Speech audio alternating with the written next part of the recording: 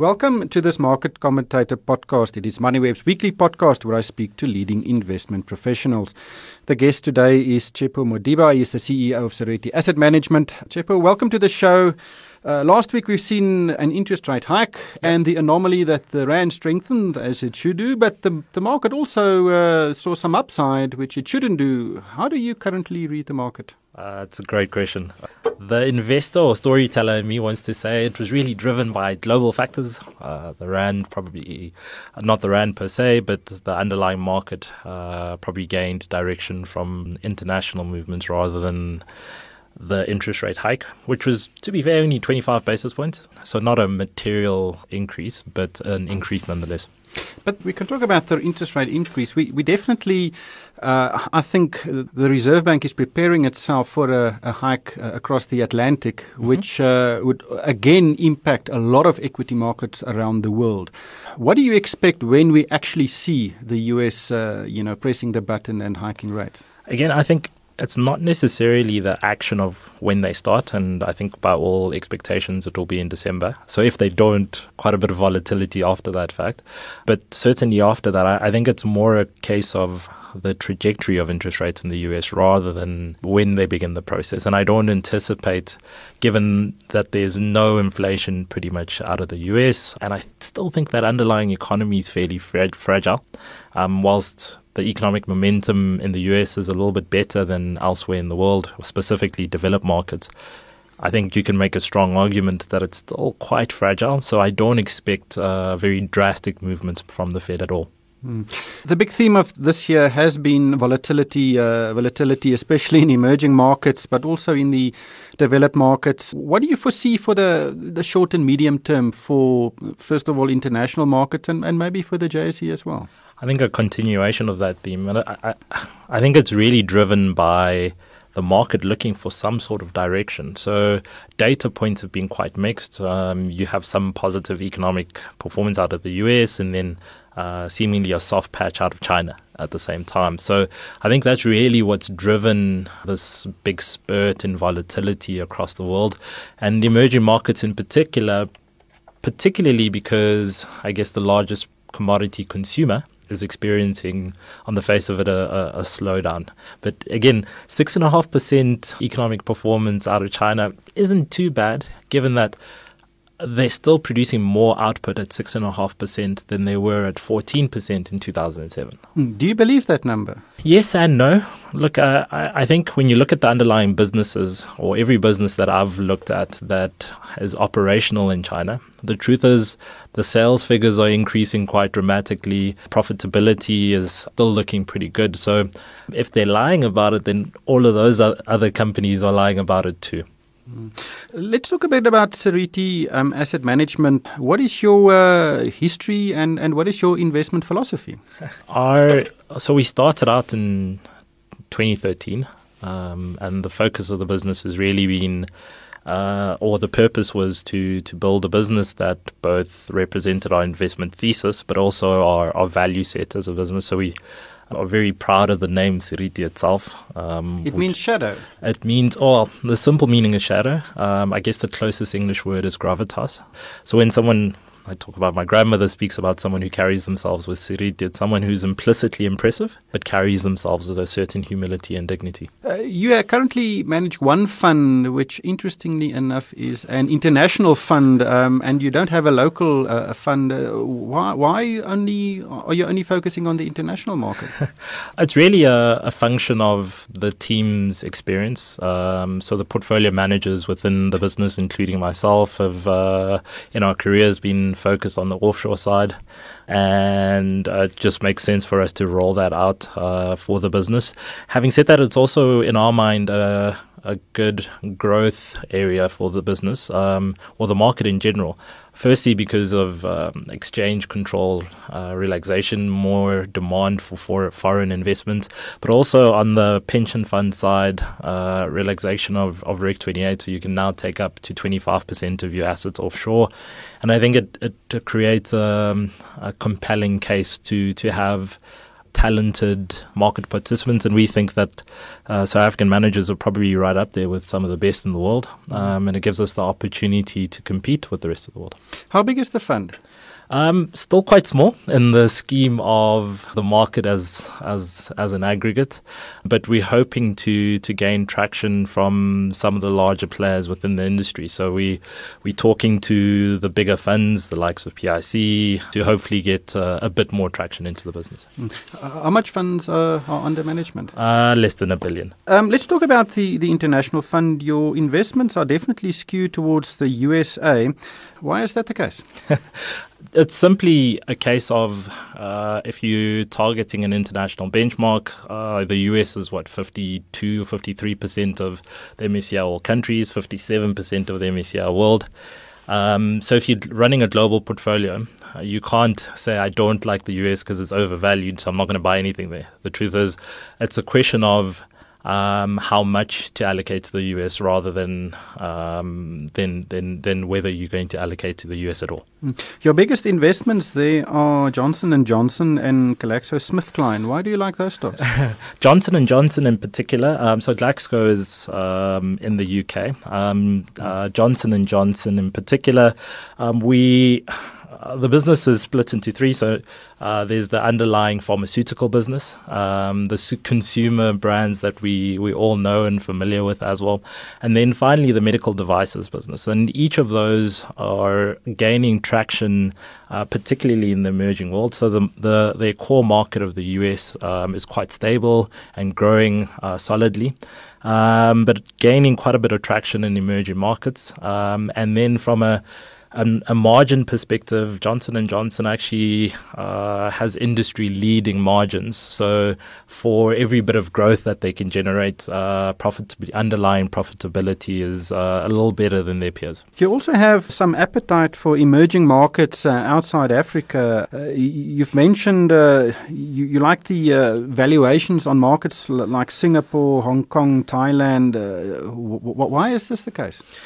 Firstly, there's some phenomenal businesses in those markets, world-class businesses that are actually industry-leading in what they do. So one of the businesses that we own is La-Z-Boy's biggest competitor, actually is the second largest player in the US in particular. So from a competition perspective, these are businesses that can compete with some of the best in the world.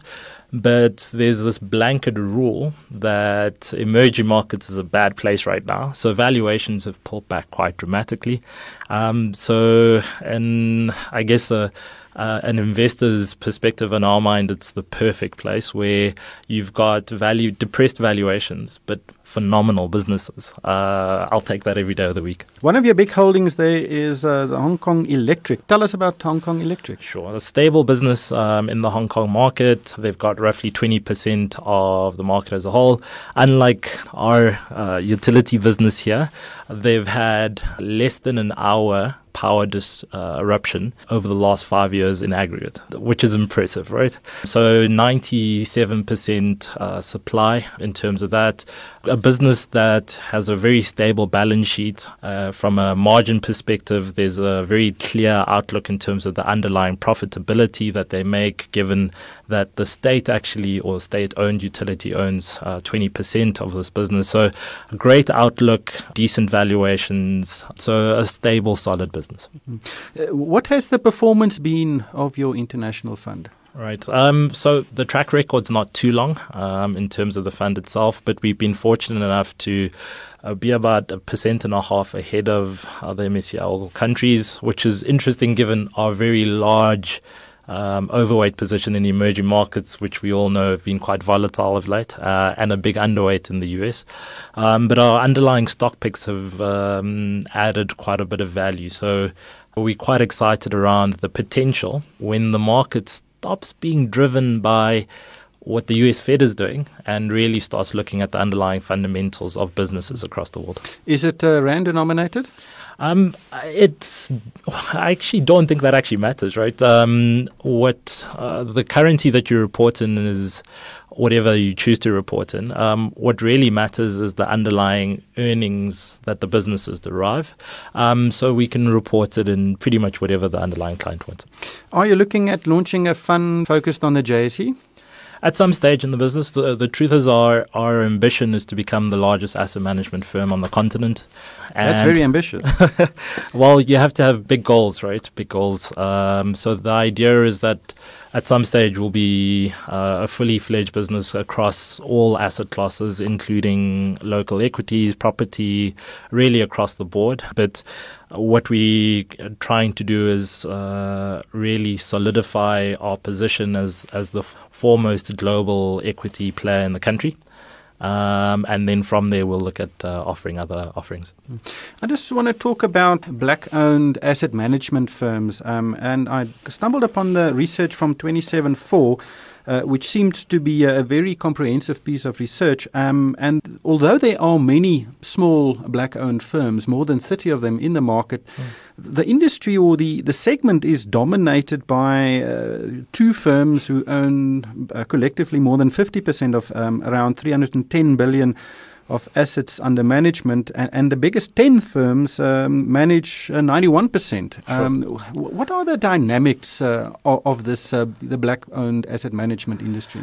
I think that the tricky bit is that there's some phenomenal businesses within that. I shouldn't say that because it's our competitors, but in terms of performance, if you look at some of our peers, probably some of the best performance in the country, period. Never mind in the black space.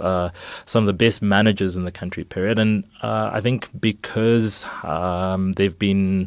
we've been collectively painted with the black-owned businesses, the allocations that these firms get is relatively small because black businesses are seen as businesses to incubate rather than core managers in your investment product. But I think it's that picture is gradually changing as performance in the teams that are really impressive and can compete with all of the firms in the country, as that becomes clear that it's actually irrelevant that they happen to be black. Having said that, 4.4% of the investment and savings industry is invested through some of those firms. Sure. And what is the pressure like in the industry? If you compare it, for example, to the mining industry, where there's a massive focus on empowerment, it doesn't seem to be as amplified or as stringent in the financial services industry. I think the pressure is growing, thankfully. And I emphasize that if you look at underlying performance has been phenomenal. And certainly the performance in the teams don't warrant just a 4% allocation of the broader market. So I think that's really the thing that's driving the pressure, that you've got businesses that are actually doing quite well and that then underlying investors are being rewarded, but the broader market isn't allocating to them. Is the allocation accelerating? Gradually. I think as industry participants, we would all like that process to speed up a bit more. Again, I think there's still this mindset that if you're a black-owned business, it must be that you an incubator type program and need a smaller allocation. But the truth is, most of the individuals that are working within the space have been in the industry for a hell of a long time and have earned their stripes and are doing pretty good things at their businesses. If you look at some of the big funds out there, the PIC, the Government Employees Pension Fund, are they the typical funds that would allocate money to smaller asset managers? I think traditionally they've started the process out without the likes of the PIC, Eskom Pension Fund is another. I think the black-owned space, getting to the 300 billion would have been particularly difficult. So they've been the first movers. But I think even at that level, there's a demand from their side to increase their allocation. And not just because of transformation, but because these businesses are good at what they do. Tshepo, thank you for coming in and good luck with Seriti Asset Management. Thank you. That was Tshepo Modiba. He's the Chief Investment Officer of Seriti Asset Management.